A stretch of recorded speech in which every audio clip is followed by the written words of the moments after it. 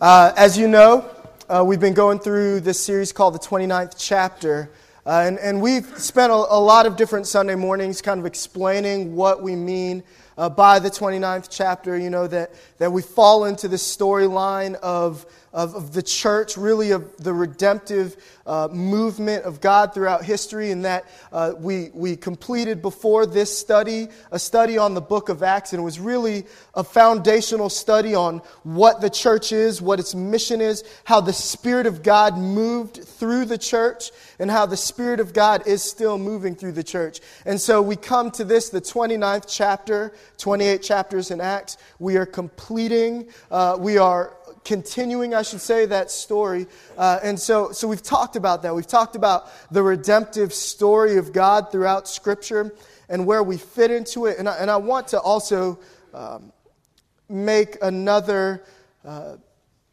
application to this study, another way for us to be thinking about this, because as much as this is a survey of what God is doing and how we fit into it, it's also for us a time as a church to reflect on who we are.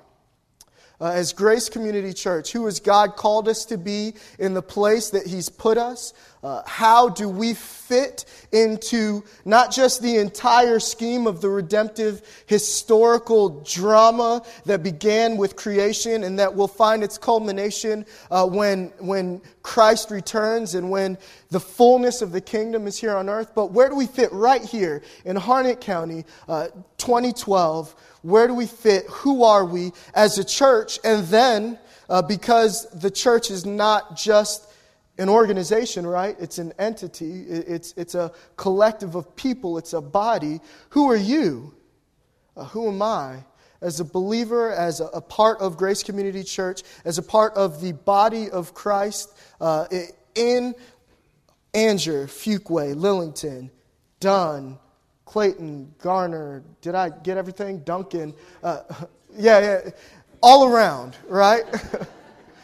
In the Tri-County area, we'll say. All right, who are we as God's people doing that? And so it's made sense first to survey what God is doing, and then to bring it in, to narrow our focus, and that's what we've done. If you recall, we talked about the mission of the church, the purpose statement, really, of the church, which is to exalt the Lord, establish believers, and engage the world with the gospel of Jesus Christ. And now we're talking about our core values. And last week, Brad introduced us to our core values, and we're not going to get the full summary, but I do want us to look at the list again of core values. These are the ways that we go about fulfilling our purpose. These are the values that guide us as a body, as a church, as a congregation. And so these ought to be valuable to you and me as individual members of the body of Christ here at Grace Community Church. And they are life-related Bible teaching. And we spent a lot of time talking about how God speaks. God is the only God who speaks directly to all His people. And He speaks through Scripture. And what He says is applicable to every facet of our lives. And so we want to preach God's Word as it applies to life. But we preach God's Word. The second value, participatory worship. And Brad spent a good amount of time last week talking about participatory worship. Worship is what we do, right? It's our primary function. All of the other functions that we have serve to lead us back to worship. John Piper, in his book, Let the Nations Be Glad, said, look, missions, which is what that whole book is about, missions, going to all the nations and proclaiming gospel truth, that is not the primary focus or purpose of the church. Worship is. Missions exists, Piper says, because worship doesn't. And likewise, we could say of all of the ministries of the church, preaching exists because worship in its true form doesn't. Discipleship exists because worship doesn't. We have a children's ministry because our children need to learn how to worship. We have a youth ministry for the same reason. Everything the church does, we do to show people how to worship with their whole lives. And one day, Christ will return. We will be perfected. We will have learned how to worship. The entire world, as Piper puts it, will be white hot, burning with the worship of Jesus Christ. And the time for missions will be at an end.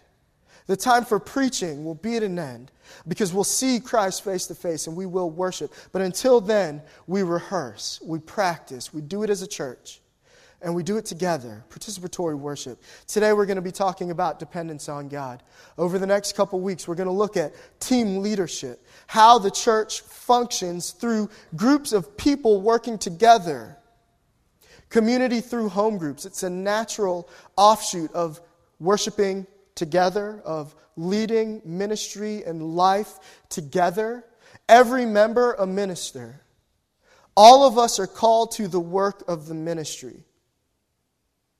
And yes, there's some, and we've been praying about it and thinking about it, there's some who are appointed to specific offices, elder, deacon. There are some who are vocationally staffed. We have staffed workers, staffed ministers, but all of us are called to minister one to another and to the world. And that's something, here's the thing, is that Brad and I...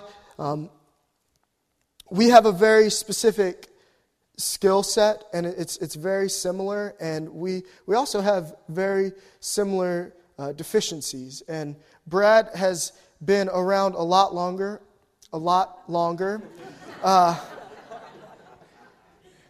You think I forget these things, but a lot longer, remember? And so he's had a lot more time to work through those deficiencies, but it's still a part of who we are. And so there are things that we don't do well that David and Keisha and the elders haven't been gifted in, and the same with the deacons, that you have. Right? The Spirit gifts each person individually and differently. It's a part of the beautiful system that God has created so that the church might lack nothing.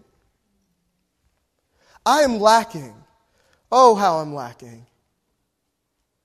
Melissa's laughing. She knows firsthand. You guys get me in chunks. She gets the whole thing. And I am lacking. And I'm so thankful that in the ways that I'm lacking, God has equipped Keisha and Chris and Joe Aiello and Neil. And in the ways that I'm lacking, the church is not. I thank Jesus every Sunday, and I should thank Him every day, that the church is not made up of a whole bunch of people who are just like me.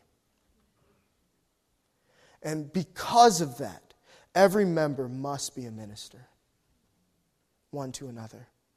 Someone needs to minister to our elders and our teaching elder. He needs it. And God has created and gifted some of you to do that. It's a beautiful thing. World transformation.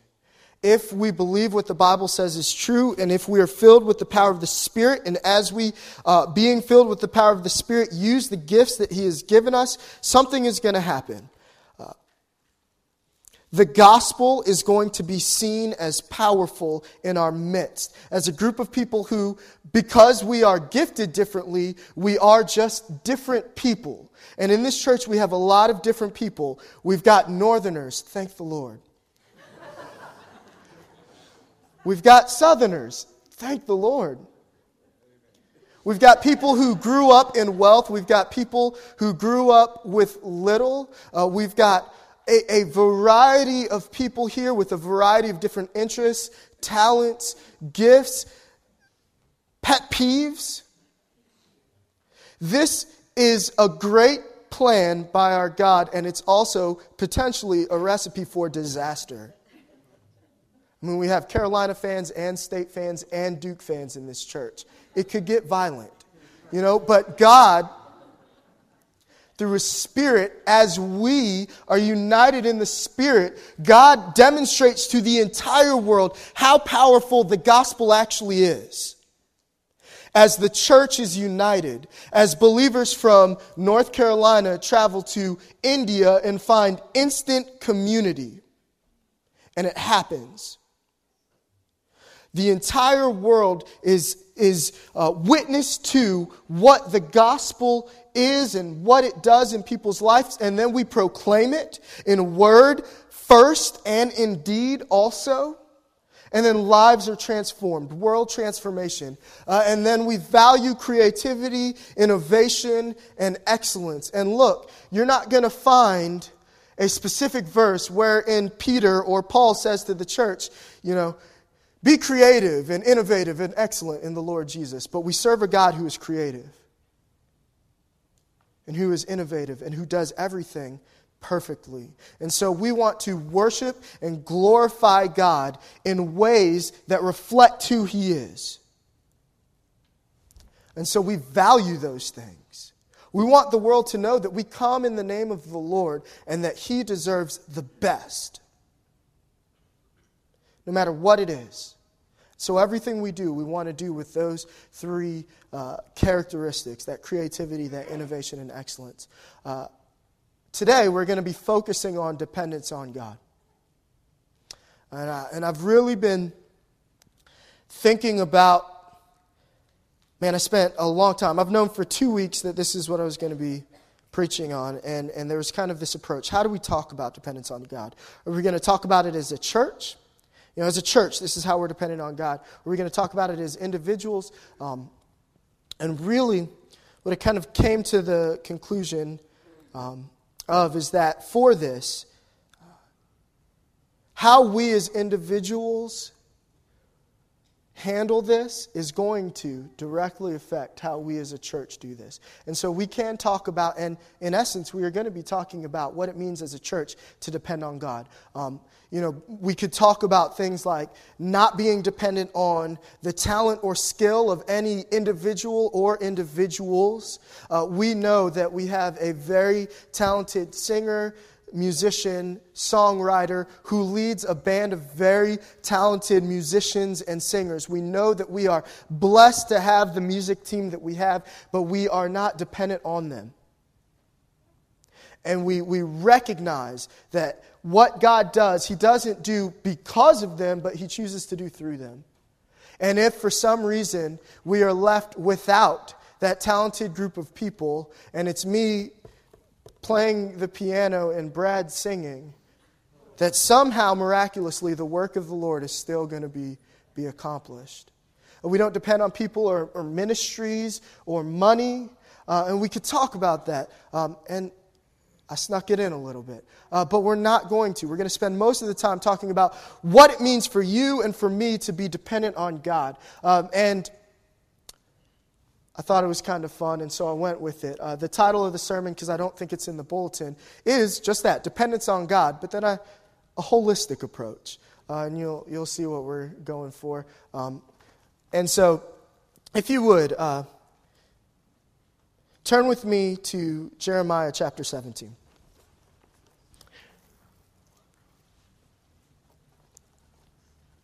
And this was actually pretty ironic this week. Wednesday came around, and I've been spending time reading and preparing, going through commentaries, kind of ripping up the Bible, well, not ripping, but ripping through the Bible, trying to figure out what it was, how am I going to talk about dependence on God? It's something that seems so cliche, so simple, and yet it's how am I going to talk about this? Wednesday comes around, I've got all of this stuff kind of piling together, and God kind of hits me with the realization that until Wednesday, I hadn't even really spent serious time praying about, and for some of you I hadn't spent any time really praying about what God wanted me to teach or wanted us to learn. And I found it really ironic that I'm sitting here depending on myself and knowledge and resources and not even on God in a sermon about depending on God. And so I don't want us to make that mistake this morning either.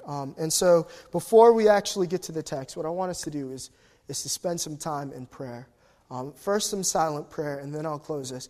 But what I'm going to be praying is that the Spirit of God would somehow work through a broken vessel who doesn't know how to do the very thing that he's teaching.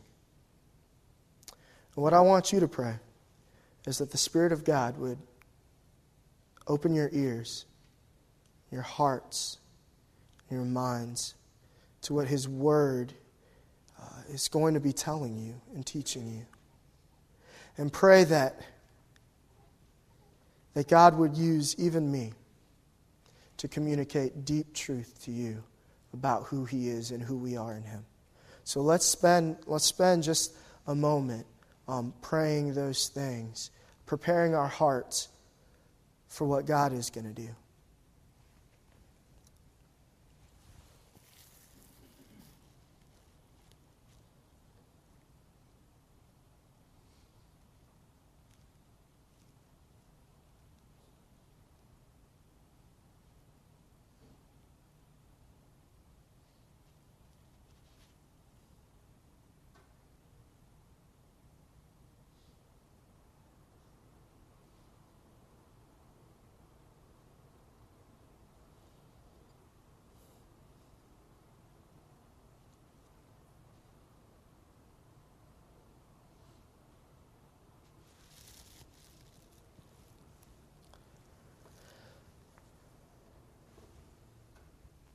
Father, it really does seem as though the odds are stacked against us.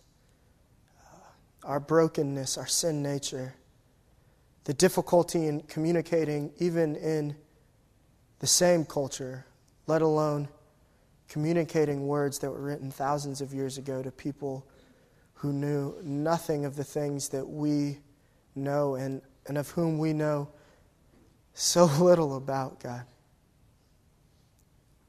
But we know that your words were true then, and that by the power of your Spirit, by your sovereign providence, your sovereign leading of all things, that they are true today, and that your Spirit can make them alive in our hearts. And so I pray that as I preach, God, that you would be preached. And that as we hear, Lord, that the gospel would be heard. And that our hearts would be transformed by the renewing of our minds. In Jesus' name, amen. All right. Go ahead and stand with me as we read Jeremiah chapter 17. We're going to start in verse 5, and we're going to go through verse 8.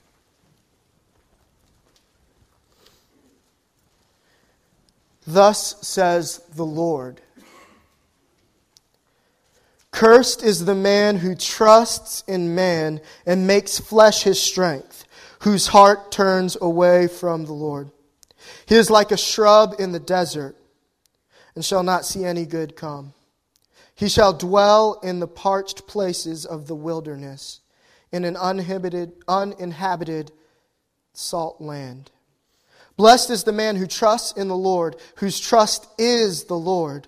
He is like a tree planted by water that sends out its roots by the stream and does not fear when the heat comes, for its leaves remain green, and is not anxious in the year of drought, for it does not cease to bear fruit. This is the word of the Lord. And you can be seated.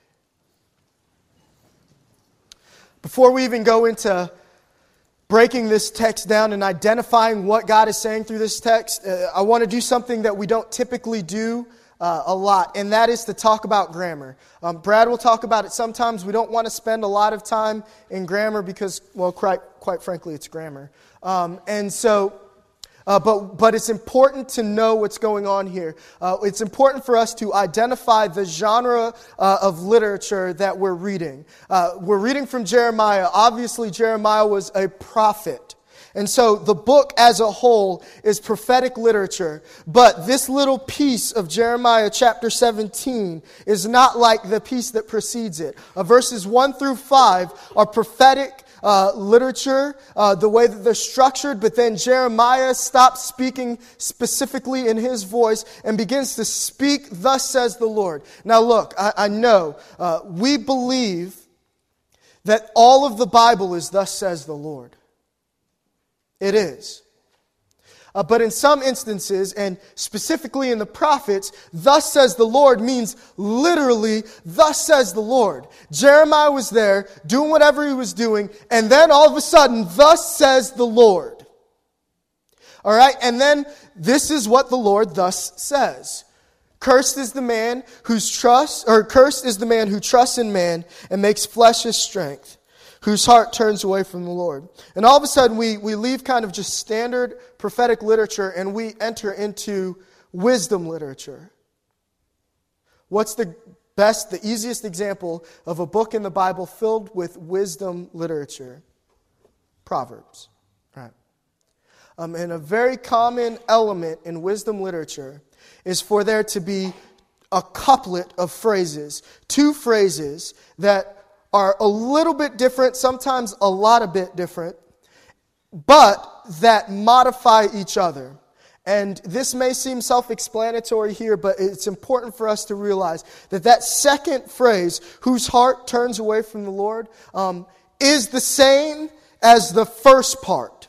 All right? It's not two separate phrases. It's not "cursed is the man who trusts in man and makes flesh his strength." It's also not "cursed is the man whose heart," and also "cursed is the man whose heart turns away from the Lord."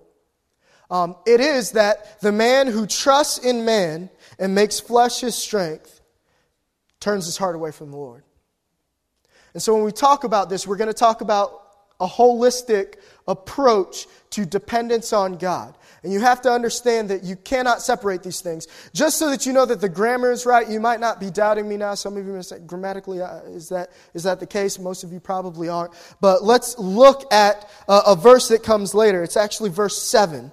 And in verse 7 it says, "Blessed is the man who trusts in the Lord, whose trust is the Lord." And so you see the highlighted portion is telling you what it means to trust in the Lord. Now this is really interesting to me, because all of a sudden what you realize is we tend to talk about things that we place our trust in. But that's not simply what God is. We don't place our trust simply in God, expecting Him to provide us then with the things that we need. Our trust is God, which is huge. Because what that means is not only do we trust Him to provide what we need, as we grow in Christ, we realize He is all we need. But anyway, we'll come back to that. Because we see that the highlighted portion, it modifies the earlier part. It fills it completely. And so if we go back to verse 5, "Thus says the Lord, cursed is the man who trusts in man and makes flesh his strength, whose heart turns away from the Lord." And so what we're forced to do here is realize something. It's kind of the first element of dependence on God, is that it is a holistic thing. What do I mean by that? I mean that it's a mind issue. The one who trusts in man. And that's speaking again of this idea of, in my mind, I trust in this principle or in this person. But not only that, who makes the flesh his strength.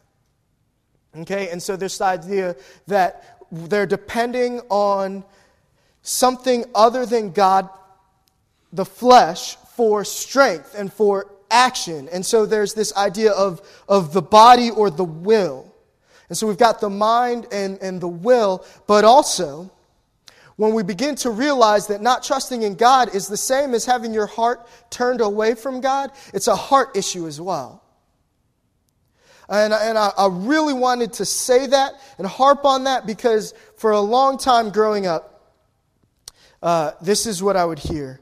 And it was usually used with salvation.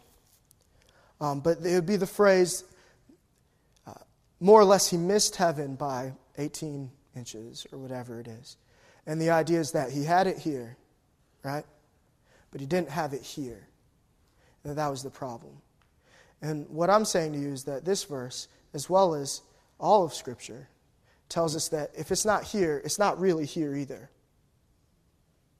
And if you're not living it out, if you're not acting it out, then it's not here or here.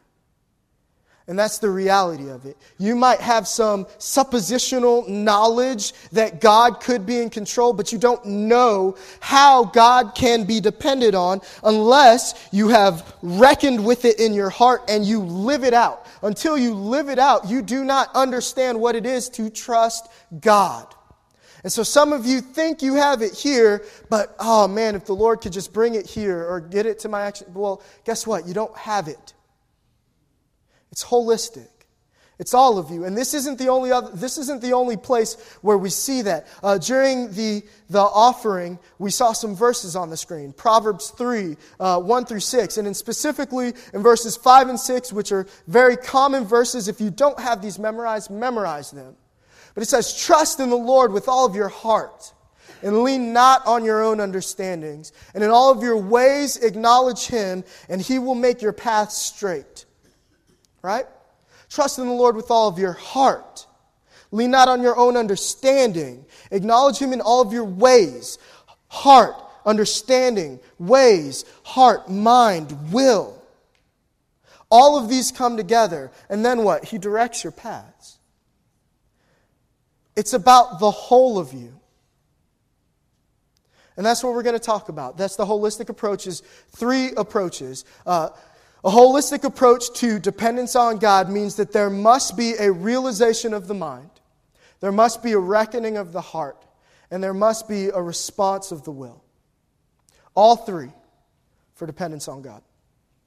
So we're going to talk about each of those. It's really going to be 3 parts. The genesis of this was kind of that I had like 6 or 7 possible sermons, and I had it all in one big sermon, and I was thinking they don't want to be here for 5 hours, so I'm going to cut it down. And as I cut and trimmed and tried to cut and trim, I was like, I don't really want to trim this. I don't want to. We're just going to try and shrink it together. And so I should have had you pray that the Lord would also keep me concise, so that we can get out of here at a good time. But we're going to look at all 3 of those, and they may seem like mini sermons that hopefully kind of fit together, somewhat of a vignette. I don't know. But the first is a response, or is a realization of the mind. And so what I want to do here is I really just want to tear each of us down. All of us. And I want to talk about the reality of the mind that we must come to terms with. And that is the fact that there is nothing that we have control over. We have control over nothing. You cannot begin to depend on God until you realize how utterly out of control you are. And the problem is that we live in a culture where independence and control are glorified and worshiped, and you believe that you control your own destiny. And you might say that's not true, but you do. We do. All the time we live as though we control our own destiny. We relate and react to people as if they control their own destiny. You know, they wouldn't be poor if they worked harder. Am I right? I got where I am because I pulled myself up by my bootstraps. I had a little goodwill, little hope, and some elbow grease, and that's why I'm here. Look at that guy. We ought to admire him. He's self-made. He's a self-made millionaire. He's a self-made whatever. And we don't even acknowledge the basic fact, the basic reality. What is the number one factor in how wealthy you're going to be? It's not hard work. It's not even who you know. It's where you're born. If you're born in Malawi, in Africa, the chances of you being a multi-billionaire, just about at 0. Is that because you're lazy? Is it because of something you have control over? No. Now look, are we called to work hard? Absolutely. Is there a reality in which we're responsible for things? Absolutely. But let's not get beyond ourselves here. Let's not get so arrogant as to think that we didn't have the good fortune or blessing of being born in a place where we actually can become wealthy. Mostly, even within the context of America, where you're born, what you're born into is going to be more or less a determining factor in where you're going to end up. We love to relish in the exceptions. They make great movies, right? The Pursuit of Happiness, wonderful. I'm bawling at the end. I'm bawling in the middle. They're in the bathroom. This is sad. They're going to do it. I love it. God bless America. That's not the norm, right? These guys dropping out of college, never going to whatever, and then becoming billionaires. That's not the norm. But we love to relish in that idea, right? That anybody can be anything if they will just believe and do it. And it's helpful because then we don't have to have compassion on the people who don't do it, right? But we have no control over that. And so here are some common human experiences over which we have no control. First of all, birth. None of you voted on or chose, there was no pre-utero discussion with God. New York, please. All right, thanks. There's none of that. Nobody who was born in Haiti was like, God, I'd really like to be born in Wanamith. I like challenges. Death. Now we begin to get a little bit closer to the heart because we do think we have control over death. I know it. I've been dieting for a while, exercising, thinking maybe if I stop eating junk, I can extend my life. But then God has to remind me that you could be the healthiest, most well-fit person in the planet, and you could still get cancer. You could still be hit by a car. You could eat raw red meat, smoke, and drink a pack of beer every hour your entire life and still make it to 85. You hear some of these victory stories of people in your family. Everybody, I feel like, has one person in their family where they're 96 and all they ever ate was like a raw egg mixed with beer. And that's all they ever did. And they're 95 and they're the healthiest person you know. Right? It doesn't add up because we're not in control of it. We're not. Our spouse, we're reading this book in our home group. It's called The Meaning of Marriage. If you haven't read it, you need to. And I don't care if you're married or not. You need to read this book. It's by Tim Keller. And in the very first chapter, he quotes a guy named Stanley Hauerwas. And here's what Stanley Hauerwas says. You never marry the right person. You always marry the wrong person. And the reason is that you don't know who you marry until you're married because marriage actually changes you. And so who you married isn't who you married because once they're married, they're a different person. I know! You have no control over it. All the time you hear these heartbreaking stories. I married this person. He was wonderful. I had no idea that he would beat me. Or that he's been cheating on me or she's been cheating on me for all this time. I had no idea. You have no control over that. Women, remember, you have no control over your spouse. Please, remember. Our children. And this is a hard one because as parents we know it. From the beginning, we have control over every aspect of their life. But at the end of the day, you do not have control over who your children are and who they will become. And I mean this as encouragement for some of you because you are going through hell right now. And your child is making decisions that you cannot fathom where they came from. And you're beginning to think, what did I do wrong? Well, here's the problem. Minor problem. Actually kind of difficult to fix, though, is that it wasn't dependent on you. We're going to talk about that a little bit later. God gave you a call. He gave you a command. You're supposed to do it. But in the end, it's dependent on the Spirit of God, how He moves, what He does, what your child will become. Free yourself of that guilt right now. Even if for a second you tune out to what I'm saying and you just beg God to be your strength in this. Free yourself of that guilt. and parents of younger kids who are still coming up, if you think that who they become is dependent on you, you will almost inevitably push them away. Because you will be overbearing and trying to make them be who you think they should be, and they will rebel. It happens all the time. We have no control over our salvation. So here we go. All right? Because here's what we think in the very beginning, that I was lost and that I saw the light. I found the light. You know the song, right? And that I found Jesus. He was over there. And I made this decision to put everything that I had into Him.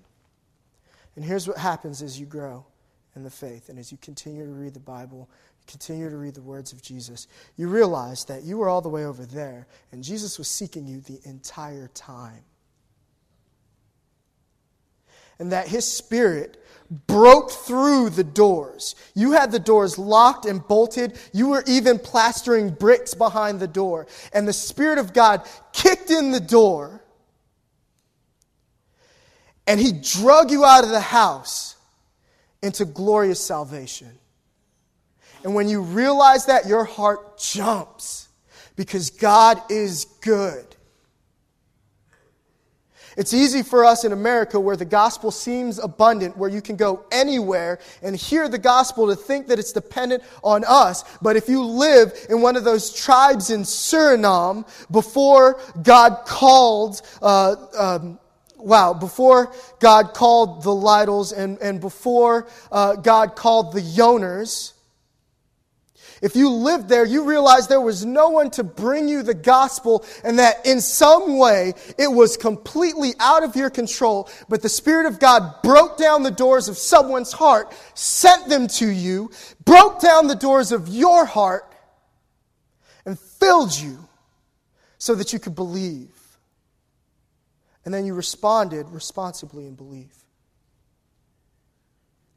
You're not as in control as you think.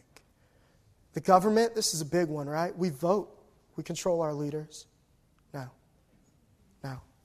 Daniel 2, right? Daniel interprets a dream of Nebuchadnezzar. And he goes into this rejoicing in the Lord because the Lord sets up kings, takes them down. He brings disaster, calamity, good alike. It's God who does that. That's what sovereignty means. It means that you cast your vote, but God already has it. He's got it taken care of. So what that means is that, look, your guy didn't win.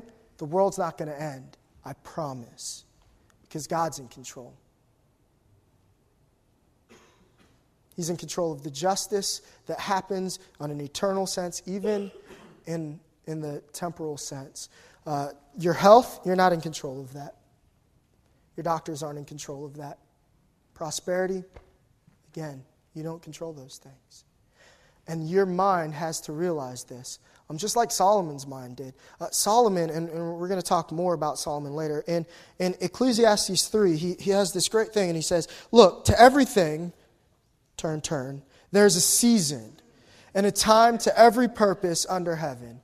A time to be born and a time to die. And then he goes through all these things. A time for war, a time for peace, a time to build, a time to tear down, to love, to hate, to gather stones together, to scatter them. There's a time, and that time keeps coming and keeps going. And one day, you will die, and then generations will die, and it will be as though you never existed.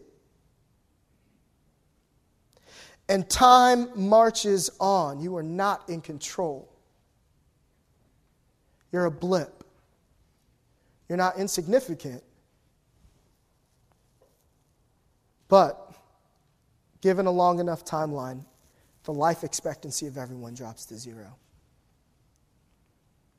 The survival rate, I should say, drops to 0. So we have this realization in our mind, but we also have a reckoning of the heart. And these two things happen at the same time. And Solomon, it happened because he, throughout the book of the Ecclesiastes, he's saying, what things can I do, can I control to make myself feel satisfied? Art, wisdom, drinking and eating, and just utter hedonism. All of these things. And what does he come to the conclusion? What's his conclusion of all of these things? It's vanity. It's vanity. There has to be a reckoning, a day of reckoning, a confrontation in your heart. And unfortunately for most of us, that has to come by getting cancer or by tragedy. That doesn't mean that every time something bad happens, that's God trying to reckon with your heart. But for a lot of us, it takes losing a job to realize we were never in control in the first place. And that everything, every good thing comes from God. Every good thing. Your child is a gift from God that belongs to God. You're not dependent on that child for who you are. They're not dependent on you. God can prove that in any moment. And so the reality that I hope we come to today is that before that moment comes, we already have that reckoning in our heart by the power of the Spirit that we need to depend on God. So that when those moments come, and they will, when they come, we'll be adequately prepared to rely on the grace of God and move through them with joy. It's huge. This dependence on God. It's a reckoning of the heart. We're going to move quickly through, so let's just go to the next one. It's a response of the will. All right? And here's what's amazing about this. We've been talking about how God is in control of everything, right? Not us. And so it's so kind of the obvious conclusion is it's foolish to put your trust in us or someone else or anything else other than God. It's foolish to turn your heart away from God because only He is in control, right? But then here's kind of the ironic thing is that demands action. It demands a response of the will. And here's the beautiful thing. Here's the great thing that when you begin to grasp fully how dependent on God we are, that frees us to act. Now we're not acting out of legalism or out of the law. We're acting out of the grace that abounds from a God who we are dependent on because He is sovereign over all things. Dependence on God frees us to do so many things. We've been talking about participatory worship. Dependence on God frees us to worship honestly because now we have a reason to worship. His love will not fail us, no. The power of the cross has crushed death. Death has been crushed to death by the cross. Jesus Christ is all to us. We can sing those honestly and with full hearts because we know it's true. We're only free to do that as we are dependent on God. And as we do that, guess what happens? We remember just how dependent we are, and we worship more. It's this vicious, great, glorious cycle. We're free to love prodigally, right? The prodigal son, that word prodigal, it means reckless. We're free to love people recklessly, without regard for what it may cost us, because we're not dependent on the things that we have or the things that we want. We're dependent on God. Our trust is in the Lord, and our trust is Christ. If we are saved, we have Christ, and Christ is everything. And since that's dependent on Him and not us, we can't lose Christ, and so we can give everything away and still have everything that we need. That's big. You can love prodigally. It frees you to act faithfully. And it frees you to do that. The best example I can think of is a parent, a father. What are you called to do? You're called to care for your children and your wife. You're called to bring them up in the fear and admonition of the Lord. You're called to provide for them. You're called to care for your family.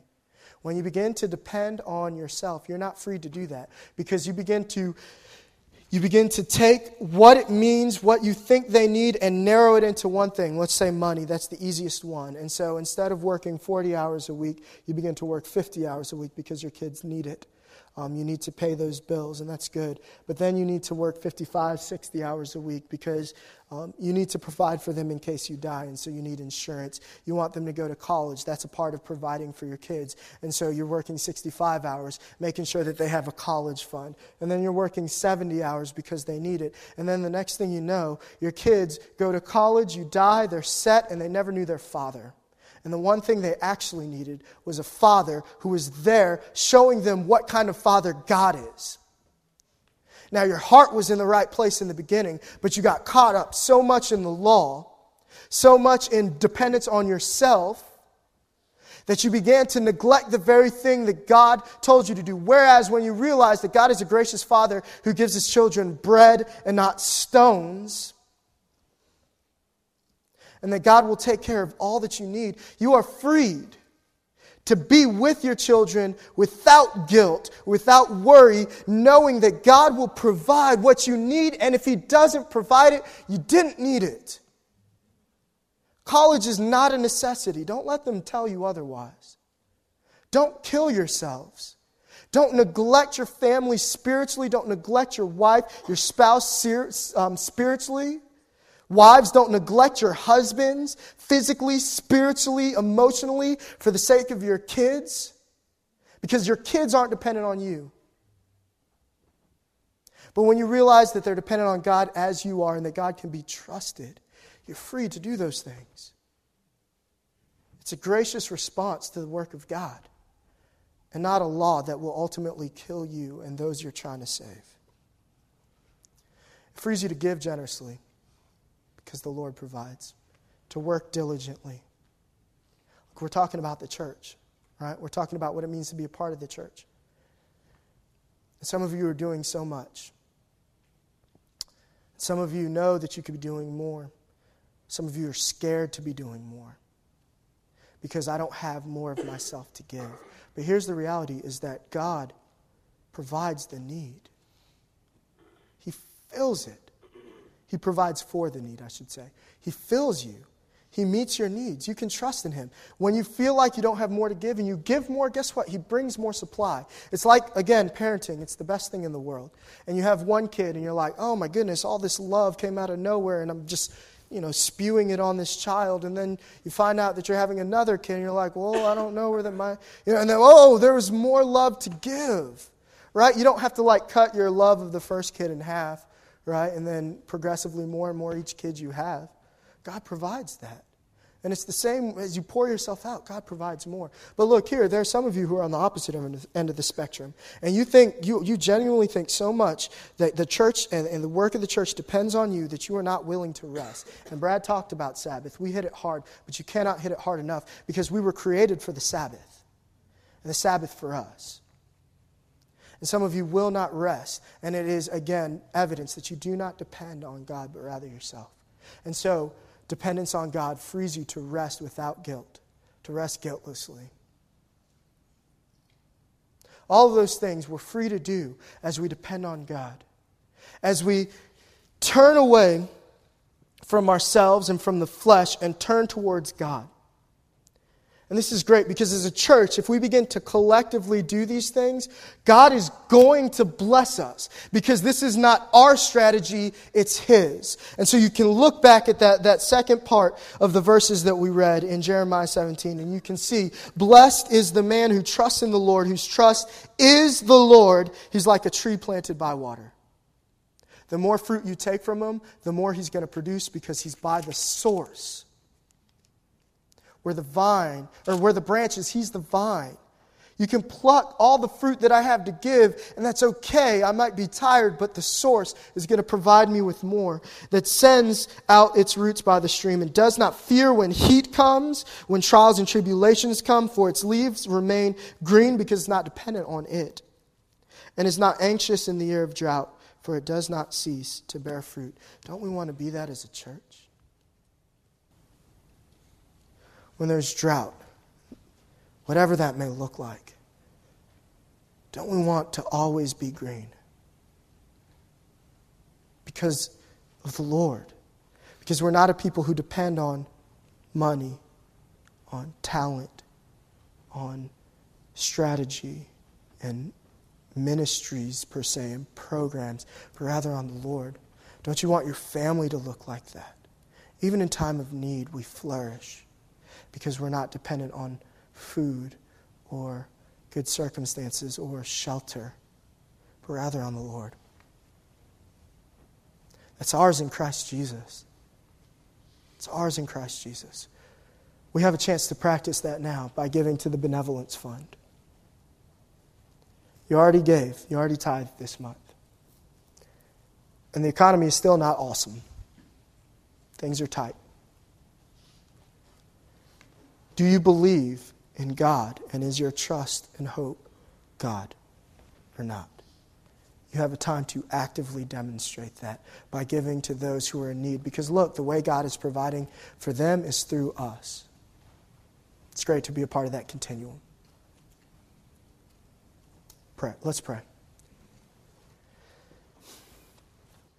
God, you're good. And we recognize there is nothing good in us. And we are so thankful that it does not depend on us, but rather on you. And so, God, I pray that right now our minds would grasp it, that our hearts would come to terms with it, and that our actions would reflect the truth that you are sovereign over all things, that you are good and worthy of our trust, and that you will not fail us. You will not leave us or forsake us. In fact, if we trust in you with all of our heart and not lean on our own understanding, but instead acknowledge you in all of our ways and all the things we do, we know that you will make our path straight. You will direct our paths, and that path leads to the city of life where Christ is King. We'll thank you and praise him. We'll respond in worship for all eternity. In Jesus' name, amen.